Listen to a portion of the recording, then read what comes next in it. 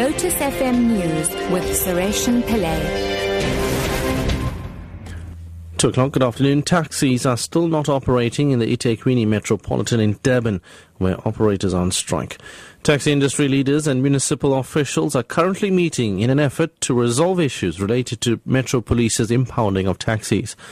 Kwale Nkalane, spokesperson for the KZN Transport MEC, says the government is not willing to compromise the legitimacy of running a public transport system.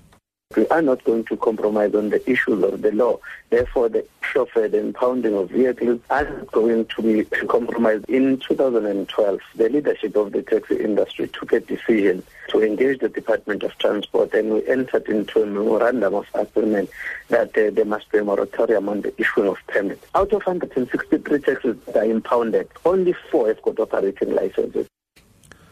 The Institute for Security Studies says attacks on police officers are escalating. In a recent incident, 2 officers were ambushed while they were serving a protection order on a suspect. It's believed the suspect, along with alleged accomplices, overpowered the officers, stripped them of their uniforms, disarmed and shot them.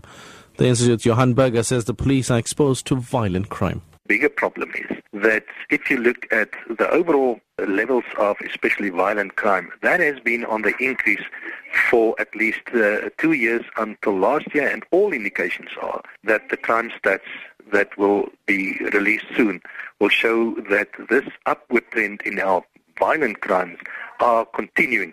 The fact is then that our police officers are increasingly exposed to dangerous situations, and I think that is probably the main reason why we see more fatalities amongst our police officers. Parents and community members have joined forces to ensure the protection of their children from gang-related violence. Some of the parents have armed themselves with sticks in case gangs attack them. Eyewitnesses say a tavern owner has been stabbed to death and his body set alight in Mangaung. His body has been taken to a mortuary.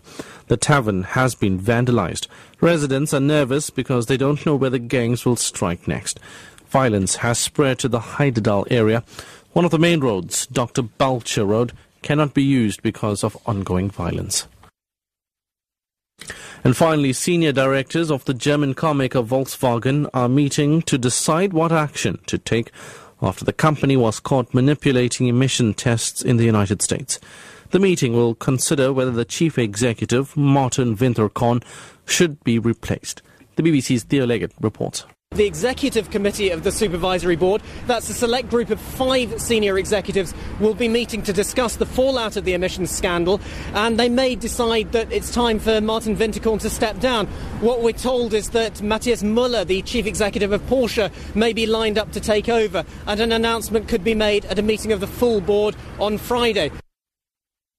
Top story at 2 o'clock. Taxis are still not operating in the eThekwini Metropolitan in Durban, where operators are on strike. I'm Sureshan Pillay. Your next update at 3 o'clock.